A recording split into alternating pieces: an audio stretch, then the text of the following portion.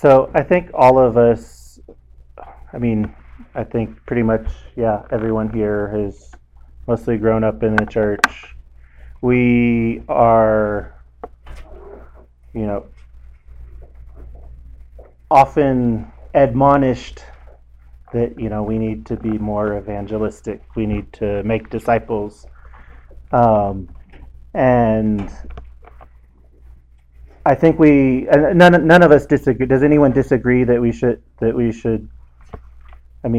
think most of us agree that we need to share our faith, that we need to make disciples, that's part of what it means to be a Christian, part of what it means to be a follower of Jesus.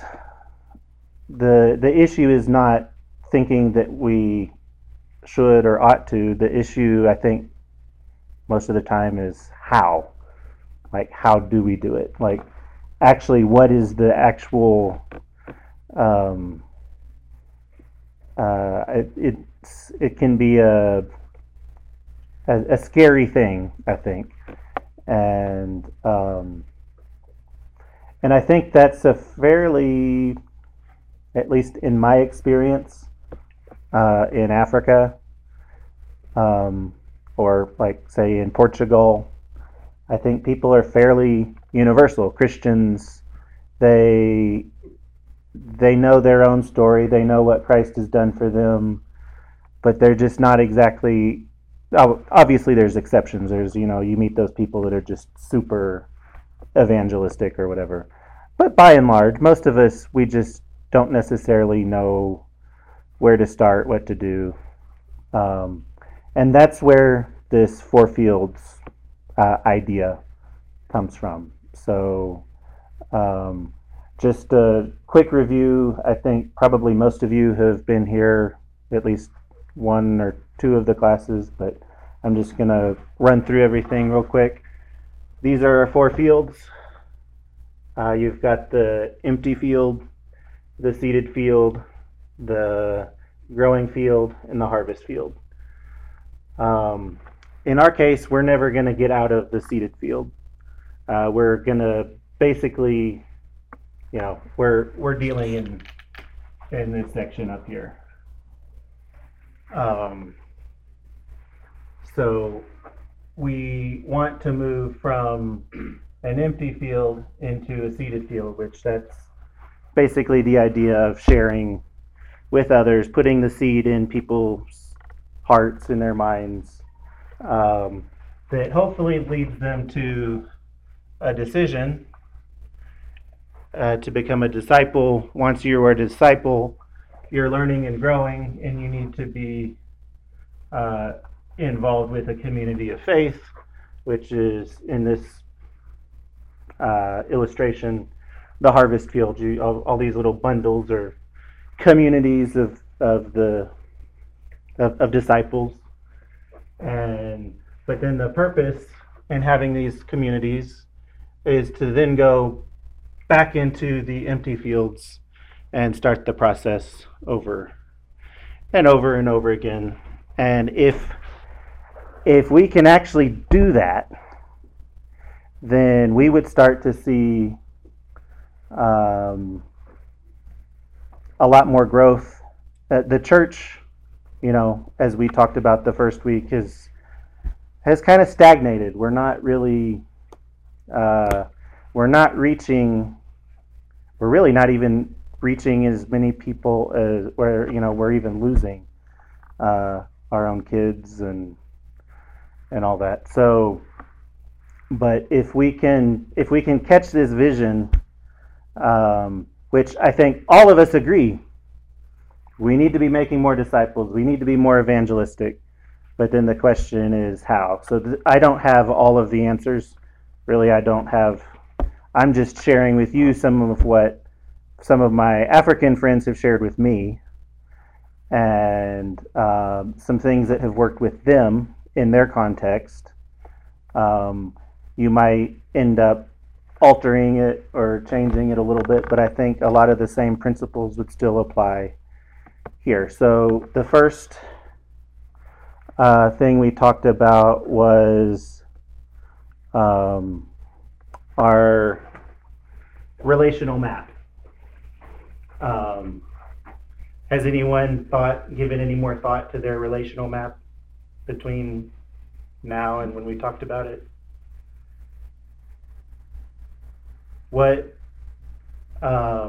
Several people have made comments to me about just the concept of a relational map.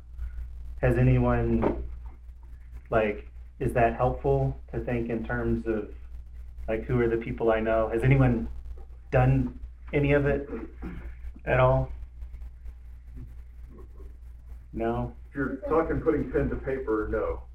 No, I'm not talking pen to paper. And I didn't actually put pen to paper until recently, but it definitely, I found it helpful to think in terms of, who are my relationships. So you have your relational map. So these are this is, in a sense, this is your empty field. These are the people, and not all of these people are necessarily going to be open. Generally, though, as you try to think about your relational map, you try to think of who are the people that I possibly could have some sort of window, some sort of entry into their, you're not putting total strangers necessarily. So the church grew in the book of Acts through relational networks a lot of times. So not necessarily exclusively, the Philippian jailer, and that was kind of a funny relationship. But, Paul usually went to the synagogue first. Have you ever, I walk into a Church of Christ somewhere, if I go to a new town, I can go to a Church of Christ, and if I talk to a lot of people, I'll probably start making some connections, some networks. When my dad was in the Air Force, there's that kind of that military connection. If you start, when you're around other military people, you're like, oh yeah, that person was my neighbor, or you can start, oh, I worked with that person in whatever Air Force base, or whatever. So we all have our relational networks, and those are a good starting place for it. You don't have to just go out and be a street preacher. Honestly, I haven't seen a whole lot, personally, or heard of a whole lot of I came to Christ because there was a guy preaching in the street. It can happen, I suppose. Or, oh, I got a pamphlet and it changed my life. I don't hear those stories. I have heard about World Bible School. I've heard a lot of stories about World Bible School, but it wasn't just the paper. It was the fact that there was a relationship behind it, that there was a person on the other side, and that relationship that comes with World Bible School, I think, is what so often has made it such an effective tool. Can I ask a question? Mm-hmm. You have family, and my family is somewhere else, but Robin's family is in this area. That's why she's here. Mm-hmm. And we're trying to do what you're talking about with her family, because at one time they were brothers and sisters in the Lord. Now they're delinquent. I don't know what you call that, Mm-hmm. They're just not faithful anymore. That's where we're trying to build our relationship. I'm working with the guy across the driveway from where I live. We've been in their house several times. They've been in ours. But I'm just thinking about the family. That, in fact, we're keeping dogs for them over. Mm-hmm. My wife didn't want to do it, but I said we need to do it because that just puts us a little bit closer, a little bit nearer to getting an opportunity to work with them. Yeah. that's a good in a lot of places in Africa they call the backsliders, the people who Backslash. yeah. um, yeah, and that's a good, because there are people in that category, people who have been people of faith in the past, who have and maybe they just need to find. I would guess a lot of times they just need community again. They're that's that's something I'm gonna have to think about some, because I don't have like a pat answer for you. My thought is, these people were some of those you talked about, the kids that went to school, church, went to, Mm-hmm. Yeah. so to speak, they were there. Right. But unfortunately, they were wounded by some people who were pretty, crusty old Yeah. alcoholics who, Mm-hmm. when their behavior wasn't exactly up to par, they leered at them and Jesus has never hurt anybody, Mm-hmm. but some of us have. Yeah. So one of just within the four fields framework, in the harvest part, one of the tools is called the like healthy church circle, and it's about what it means to be a healthy church.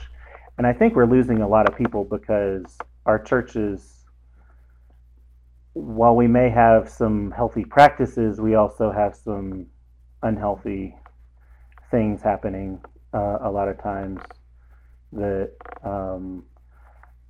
are turning people away. And unfortunately, they're not, in many cases, they're being turned away not just from those unhealthy aspects that may be within the church.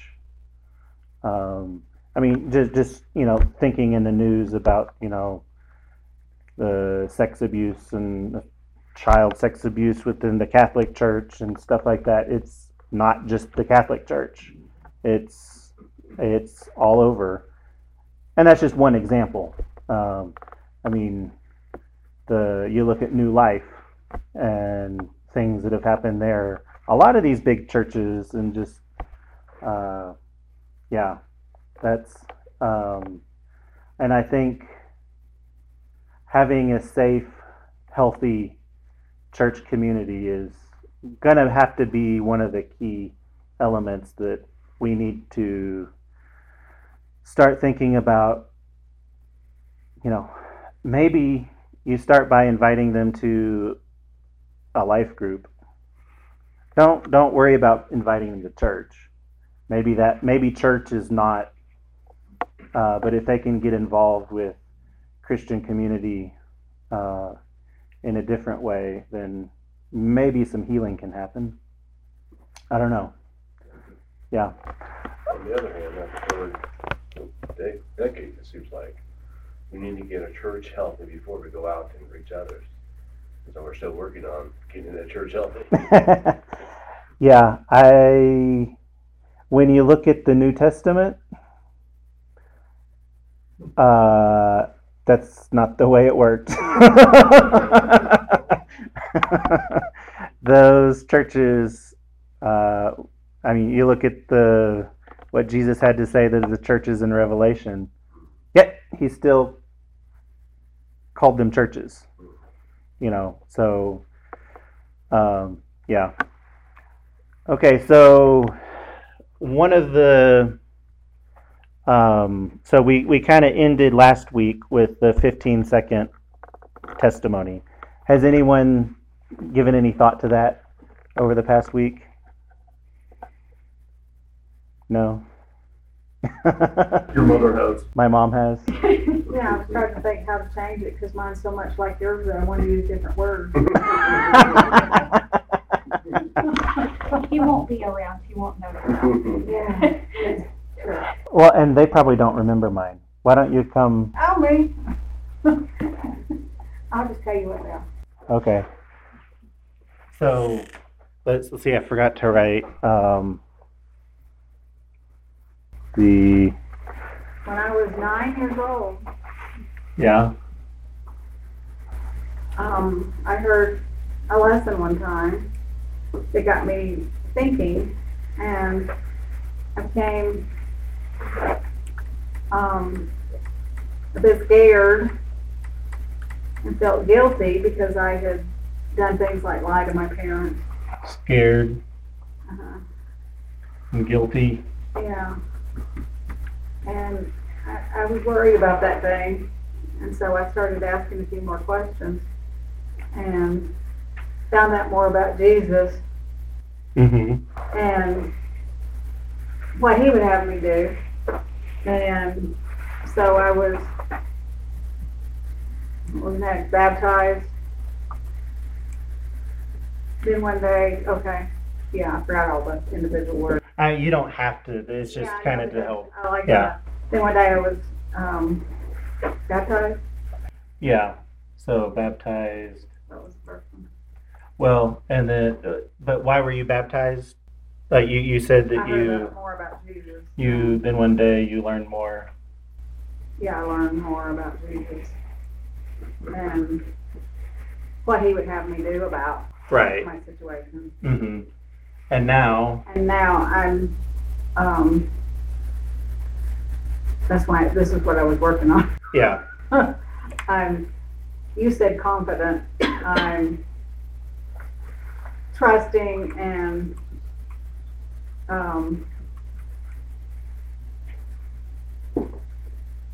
feel free, you know, or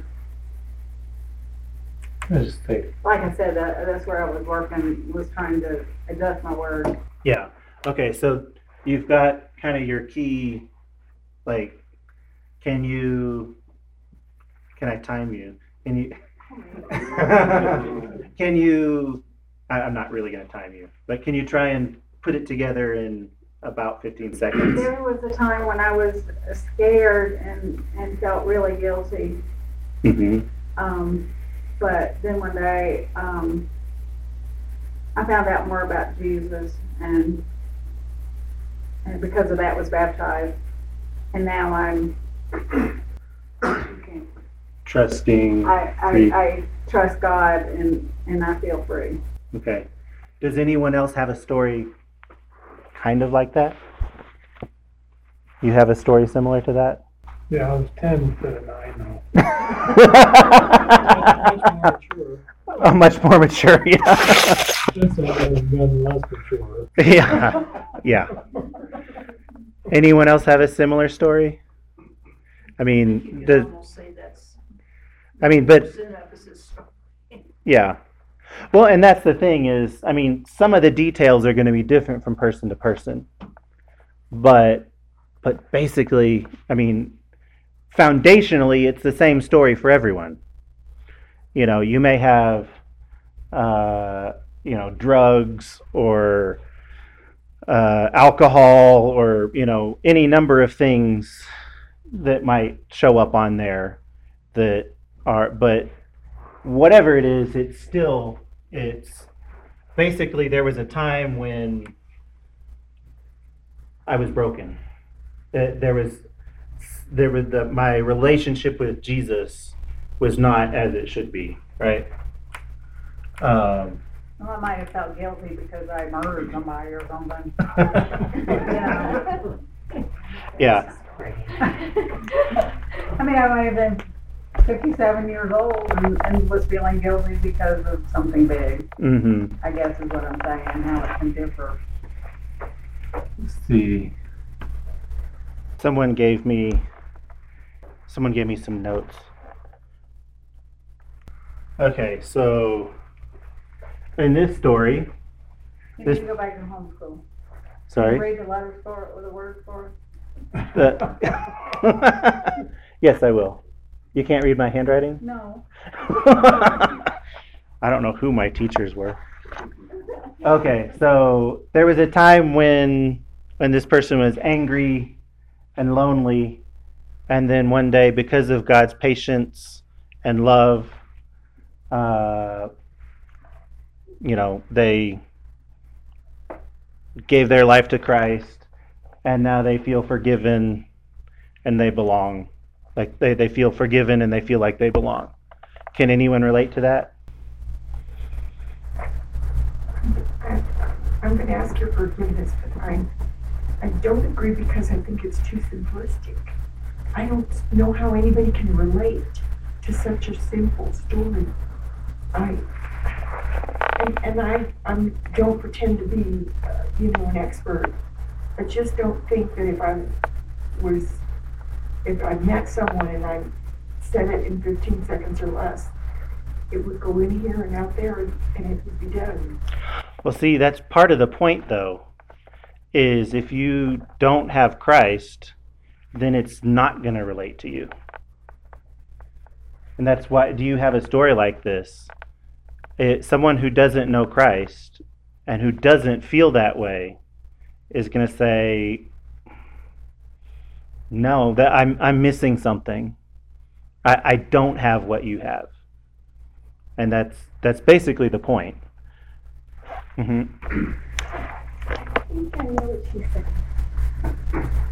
To tell your conversion story, you can't condense it into 15 seconds. Those are different testimonies. That, like your drinking testimony or your smoking testimony or, but your conversion testimony, that's a serious story. Mine isn't. Where if I tell it, I can't tell it in 15 minutes because the way God set it up was just awesome. Yeah, and this is not instead of telling your story, this is just being able to say it right, just to be able to, because if you are, what this will do is this can tell you when you're talking with someone and you get the opportunity to tell your 15-second testimony, this will tell you whether their heart is open or not. And if their heart is closed, then you don't have to push it. Yeah, Tim? So we've talked about relationship a lot, starting with the relationship map and, moving on with some of the other tools that you may or may not have talked about as you progress through that. But we're talking about people that you theoretically have a relationship with or are in the process of deepening a relationship with, right? So, as you're moving to the point in that relationship where you feel like you can, that they may be open to that, I almost look at this as like your get on the stage remark. Okay, so what's the reaction to my 15-second story, and then can I then follow that up with additional pieces of that to help tell that a little more? Is that kind of the point? Right. So the point is not that you're not going to tell your story. We all have a story, and we can share that story at some point. This is just if you can't condense it down, and 15 seconds is just arbitrary.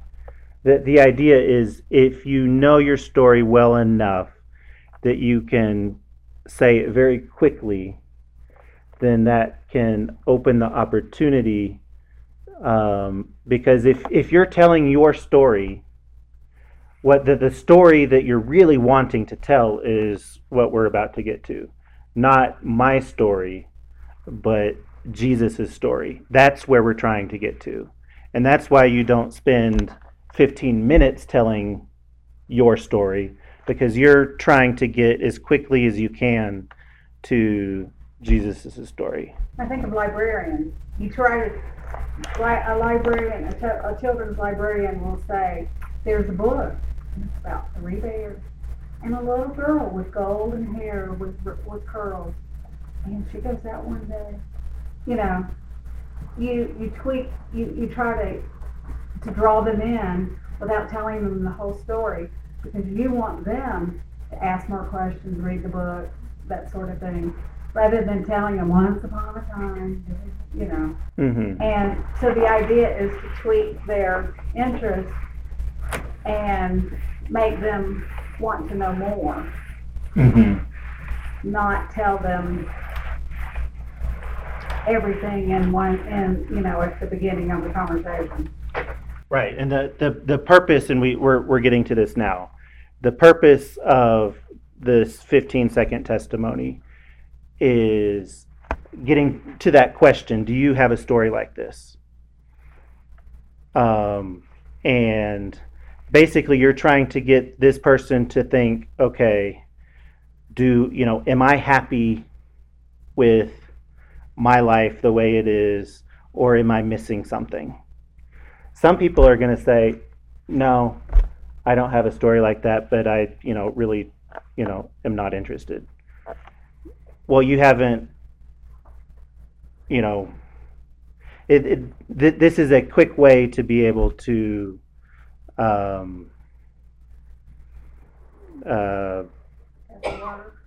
yeah. And if someone is interested in going deeper, then you have different ways you can go. But in this 4 fields thing, we have what you call the 3 circles. And so this is our world. Okay. So we Bill in his prayer talked about just how broken our world is. Today in the news, they found 190 bodies in a funeral home. I don't know if anyone heard about that. Kind of crazy stuff. There was a shooting the other night here in Colorado Springs. All kinds of things happen. But you don't have to look far to realize that we're in a broken world, right? Does anyone disagree? Is our world not broken? It is broken. And so people try, different things to get out, sex, drugs, rock and roll, trying to escape this broken world. I'm partial to the rock and roll. Trying to escape this broken world, but they're like bungee cords. They just pull you right back in, right? And so that's the world we live in. But that's not the world that God intended for us. So God created a perfect world for us.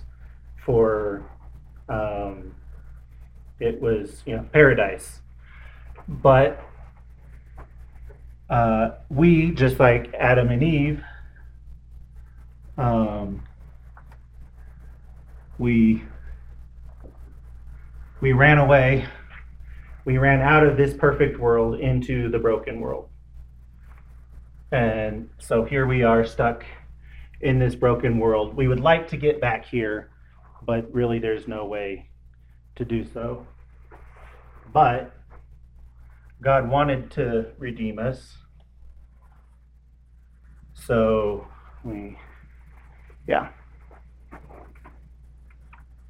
He sent His Son.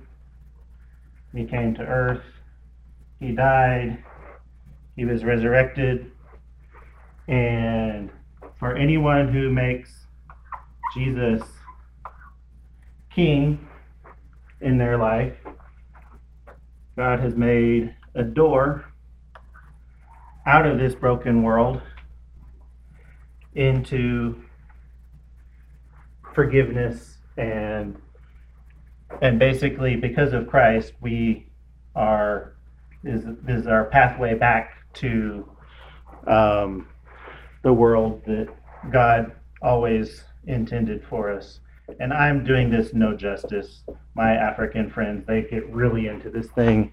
They just they draw it out on the sand with a stick and get really excited when they do it. And then, but God's intention is not just for us to get back into this perfect world, but we go back into the broken world as a new creation and try and lead other people to Christ so that we can bring them back into the world that God intended for us. Okay, so that's just a very simplistic, but simple explanation of the gospel story. Is there anything that you need to add to that? I mean, you could add to it, but it's just a very simple. If somebody recognizes, look, yes, I understand that we are in a broken world. You can ask them, which circle, where do you find yourself in this? And then you can ask them, what's keeping you from making Jesus king of your life? And then, what if they say, nothing? Then what? And that's where we get to the baptism hammer. I don't know why it's called the baptism hammer, but they call this the baptism hammer. Okay, so who has Bibles with them or phones with Bibles? Tim, do you have something to say? Oh, I have a Bible. Oh, you have a Bible. Does anyone have any thoughts or comments before we jump into the baptism hammer? On the last illustration, I'm glad you pointed out that it's not our story, it's Jesus' story. Because without Jesus in this story, this Right. illustration you just wrote, I was angry and stuff like that. I met a gang member, and now I belong. And that's these things here. Yep. Yeah. And really, this is the story that we're wanting to tell. This is why we tell our 15-second testimony, because we're trying to get to this story. That doesn't mean that our testimony is irrelevant, but we want to focus as much as we can on telling about Christ. Our story has its place, but yeah, go ahead, Gamoyo. Are you sure it's not? Well, I'm just listening to the comments that the ladies made about it, the 15-second story. Are you sure it's not? Well, men relate in a different way than women, and this is something that was probably mostly developed by men. Yes. So it may be that women do not tell their story in 15 seconds.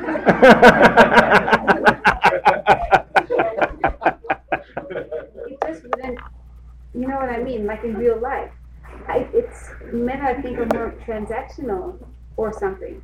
Mm-hmm. So maybe that was. Yeah, I think there may be something to that. That might be. Yeah. Did you? And I was thinking about your relational map that you had up there. You had people and so kids and associates that were looking up to you. Mm-hmm. And I'm thinking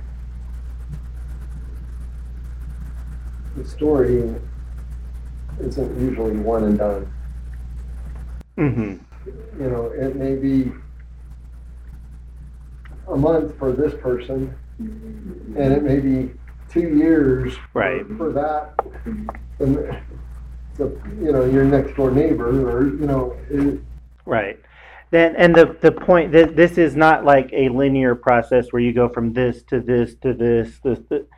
It's basically these are tools to have ready when the opportune moment comes up.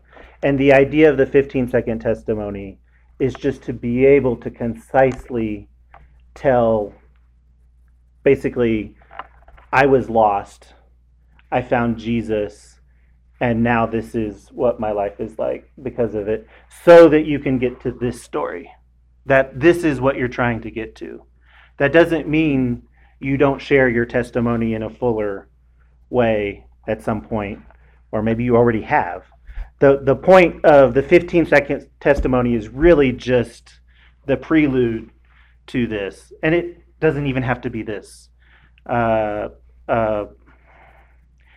Stevenson, he had his thing that, you can use that in the same, it's the same thing. It's just a different, someone had their. I was going to say that who you're talking to might make a difference. If I was talking, we'll pick on Ken and Joan. If I was talking to Ken, I would want a 15-second story. If I was talking to Joan, I might include a lot more details. So Mhm. the audience might go into the story too. Right. Yeah. But if you can do it in 15 seconds, then you should, if you've thought enough about it to be able to tell your story in about 15 seconds, then that means you've thought about your story enough that you can tell it. I think that's the other point. Did someone else have something? Okay, so the baptism hammer. We're Churches of Christ. We have no problems with baptism, right? Funny thing about this is this did not come from Churches of Christ. This came from a group of, I think, Baptists. And I think it has, I think we can learn a lot from it. We are the experts on baptism, right, Umoyo? She's always teasing me. So Acts 2:36 through 41, 8:36 through 38. These are all in the book of Acts.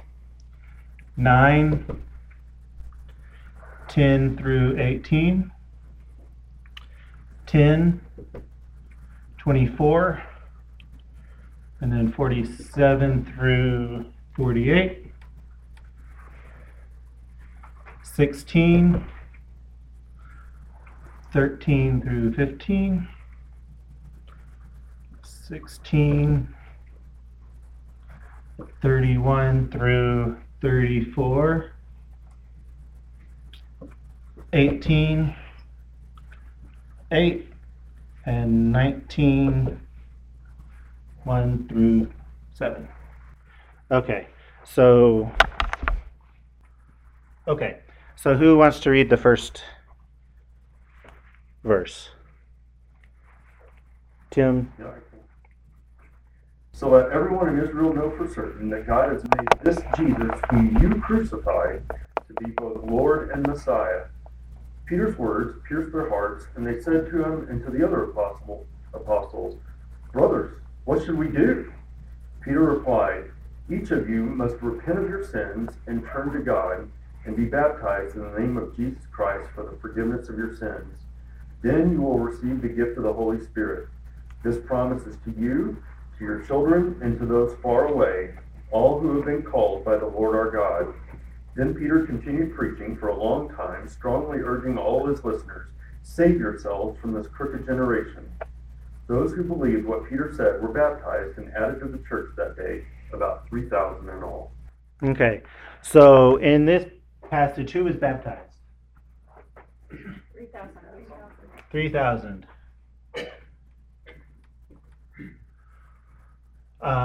When were they baptized in relation to, like, how long?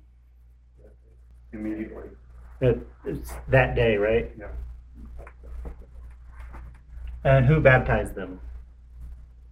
Peter. I don't think it really is. The rest of the apostles, Peter and the rest of the apostles. Yeah. Peter and apostles. Okay. So 8:36 through 38. As they traveled along the road, they came to some water, and the eunuch said, Look, here is water. What can stand in the way of my being baptized? And he gave orders to stop the chariot. Then both Philip and the eunuch went down into the water, and Philip baptized him. Okay, so who was baptized? The Ethiopian. And when was he baptized? Right away. Right away.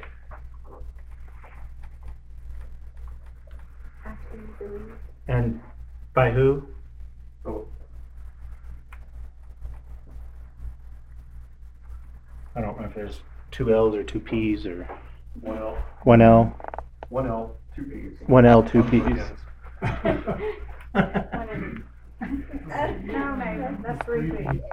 Is that 3 P's? One on the beginning. One at the beginning. Oh, one at the beginning and one at the end. Okay. Okay. Okay. 9, 10 through 18. In Damascus there was a disciple named Ananias. The Lord called to him in a vision, "Ananias." "Yes, Lord," he answered. The Lord told him, "Go to the house of Judas on Straight Street and ask for a man from Tarsus named Saul, for he is praying. In a vision he has seen a man named Ananias come and place his hands on him to restore his sight." "Lord," Ananias answered, "I have heard many reports about this man, all the harm he has done to the holy people in Jerusalem. And he has come here with authority from the chief priest to arrest all who call on your name." But the Lord said to Ananias, "Go, this man is my chosen instrument to proclaim my name to the Gentiles and their kings and to the people of Israel.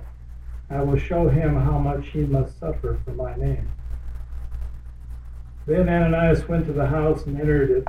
Placing his hands on Saul, he said, "Brother Saul, the Lord Jesus, who appeared to you on the road as you were coming here, has sent me so that you may see again and be filled with the Holy Spirit."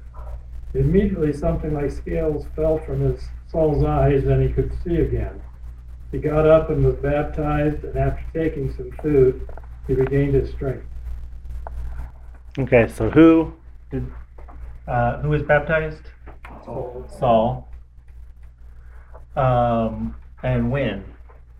3 days later. Well, from the time He received the message there. Ananias was there. Right. I gave him the message, yeah. It was immediately. Yeah.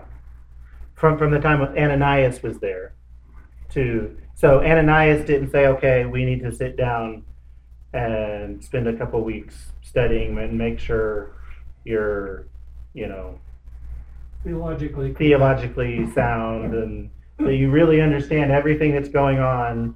And no, he just baptized him. So it was right away, more or less. So And the parallel passage with that is in Acts 22, where Paul is retelling the whole story. Mhm. And I think that's a better description chapter or to use, especially in verse 16, where Ananias is saying, "And now what are you waiting for? Get up and be baptized and wash away your sins, calling on his name." Again, right away, but why? And this is the verse that I understand the best about baptism, because if Saul, then Jesus, and believed at that time, why 3 days later would he need to be told, "Arise and be baptized," and what? Wash away your sins. If the sins are already gone, because Right. he believed, and Right. said prayer, if you might say, right, then he didn't need to be baptized, right, or his sins were already forgiven. yeah. It is kind of But so I just for sake of time, we're not going to go through all the verses. But basically, if you go through all of these verses, you're going to find the same thing. It's, whoever, was baptized, and it was, immediately or the same day or, something along those lines. The point being that many times we want to think, like we want to wait to baptize someone until we feel like they really understand everything, or that they so it's like Jesus says, go into all the world, baptizing and teaching them to obey everything I've commanded. But we've often reversed it, where it's like, okay, once you've proven that you're obeying everything that Jesus has commanded, then it'll be okay to baptize you, because you've got it all figured out and you've gotten your life together. And so I would say in Churches of Christ, that's more common in a lot of other church groups. But what we do oftentimes is we get way too caught up in the doctrine and the theology and all of the different nuance of what baptism is and what baptism isn't, and when are you saved, how does baptize fit with that. We just need to baptize people. When they're ready, when they believe, they need to be baptized. We can talk about all of that stuff later, but that's understanding everything. I didn't understand everything about baptism when I was baptized. I certainly know a whole lot more than I did then. But I probably knew more than I needed to know, actually. I don't know, Ken might remember better than I do, or my parents. But, yeah. So I went to church with my friend, and I wanted to be baptized. And I had to do the Joel Miller film strips for my foundation. I always want to sing that song and say ding, because it always makes that little ding sound. But it was so frustrating for me because I didn't get to be baptized till I finished that last one. And I knew what I wanted to do, and I knew what baptism was. I understood that much. But I remember I was only 16 years old, but we don't want to do that to people, get them so, fortunately, I went through the whole thing and listened, and I learned some stuff, but mostly I was just, I think, frustrated. Yeah. I was ready well, and I imagine there are times that we turn people off, because there's a girl, Leonore, who's a part of our church in Angola. The reason is she's a part of our church is because we were willing to baptize her. She was going from church to church and nobody would baptize her. She was like, I need to be baptized. Like, I see it in the scriptures. I see that Jesus commanded it.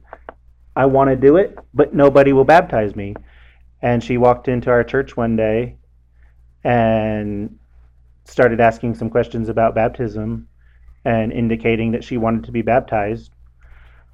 I wasn't there. Danny has told me the story, but basically it was like, oh, okay, yeah.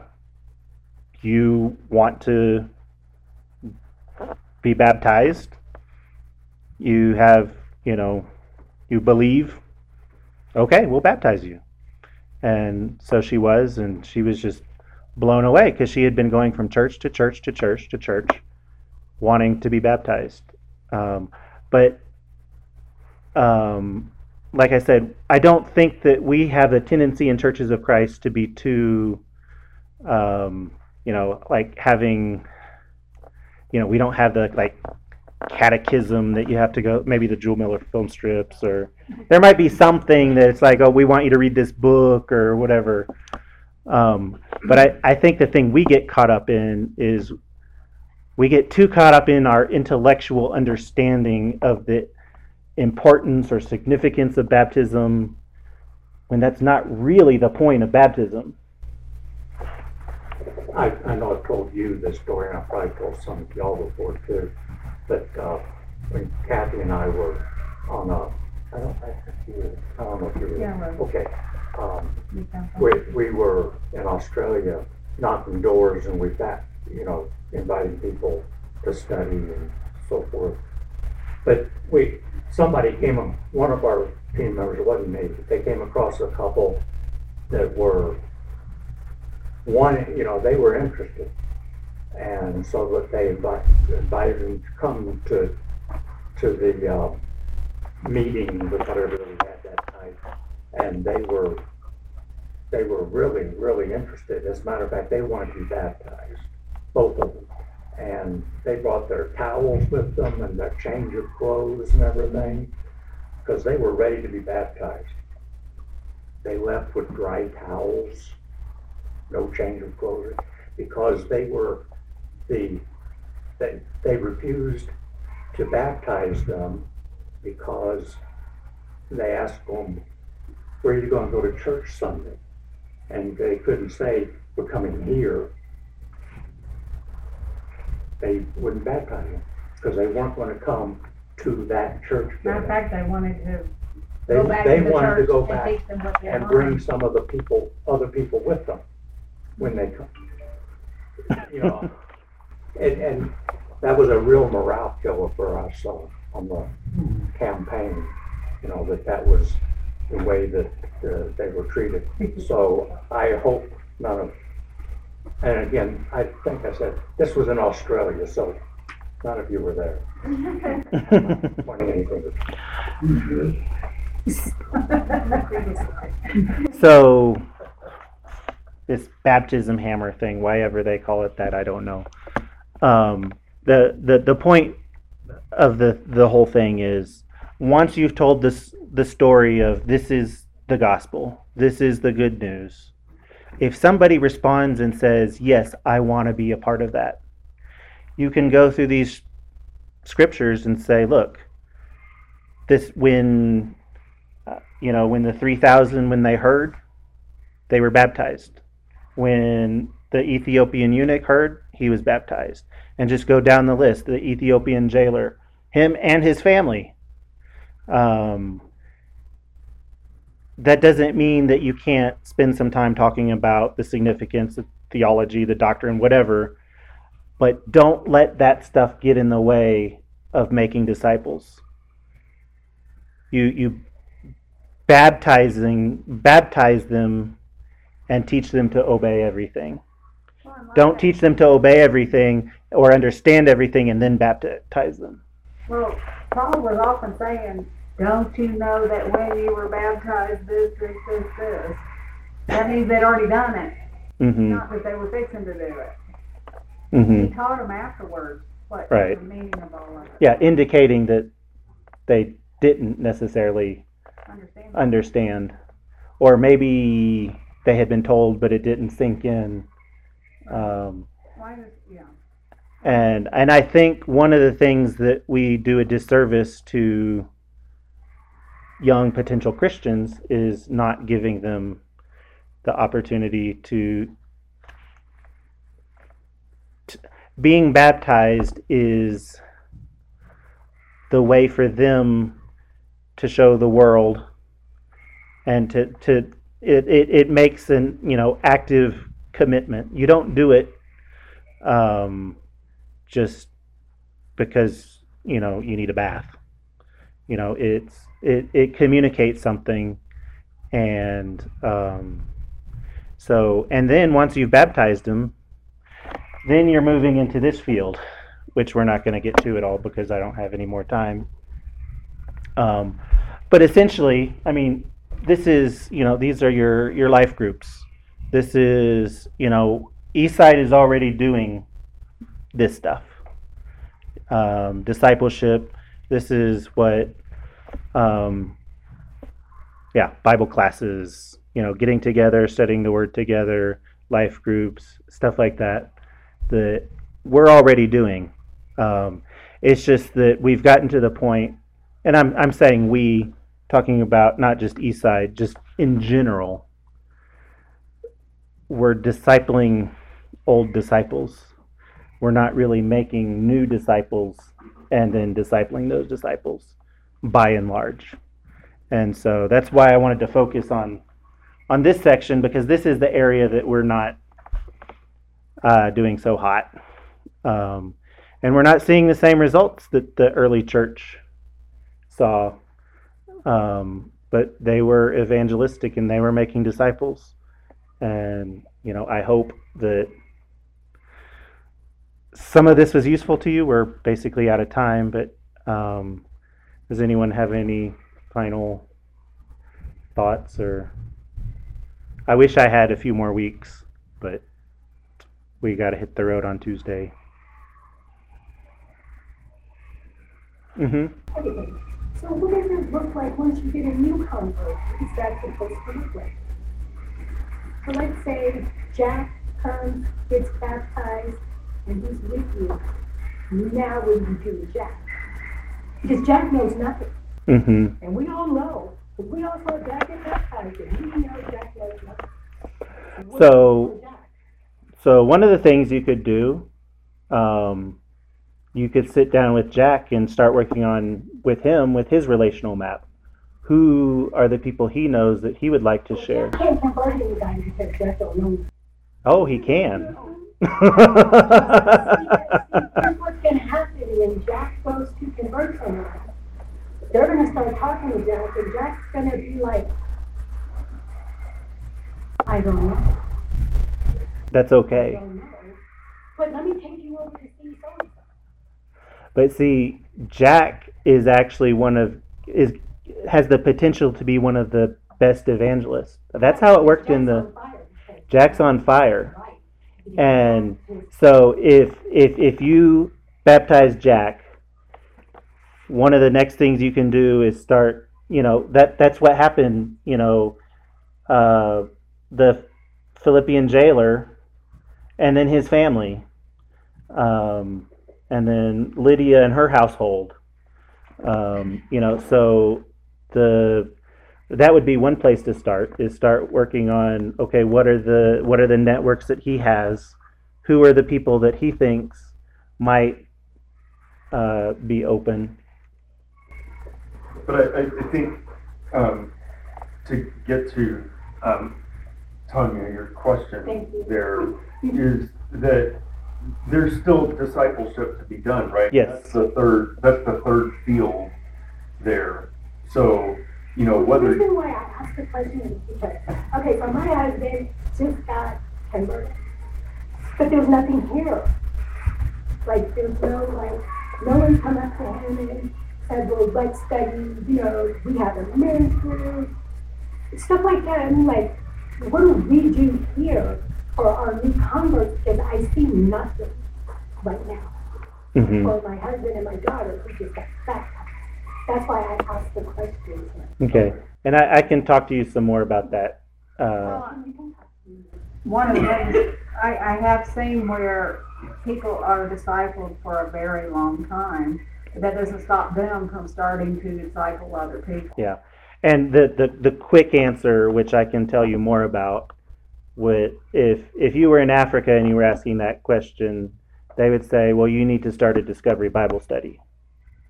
And I can tell you more about that. That's where I would go from here if I had more time. So he's supposed to start a Discovery Bible study? Or you can.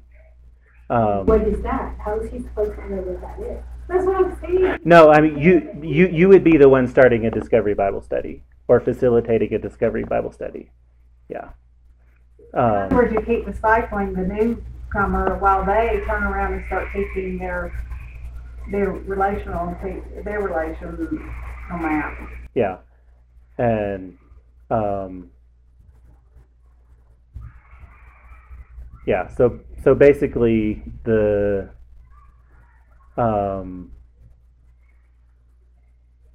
Discovery Bible Study would be the next tool in this, and that's something that you could do in a small group, or even just with just two people, and yeah. But I don't want to. I'm happy to talk to whoever for as long as, but just for the sake of time, I think we'll close. Mike, would you close us with a prayer? Father in heaven, thank you for letting us gather together this evening. Thank you for the lessons that Nathan has presented to us. Please help us to take that to heart and remember these things, and be willing to share our story just to get the conversation started, and then for those that are willing or interested, let us know. Be ready and able to share more with them about Jesus, and as soon as they're ready to come to the Lord, then to baptize them and then disciple them and teach them to obey everything You've commanded us. Thank you for the models that people have developed to kind of make this an easy way to remember to process it, the 4 fields and the 3 circles, and thank you for the examples of the people in Africa that put it to use with such enthusiasm and excitement for You. And then please give the Holland a safe trip back. In Jesus' name we pray. Amen. Amen. Hey, I'm Eddie White, the Senior Minister for the Eastside Church of Christ. Sure want to thank you for joining us today on our podcast. I hope today's message was indeed a blessing to you. I'd like to invite you to browse our website at eastsidesprings.com to get more information or to contact us. And as always, we indeed welcome you to join us for our worship service in Colorado Springs as we seek to live out Jesus' mission of making disciples of all nations.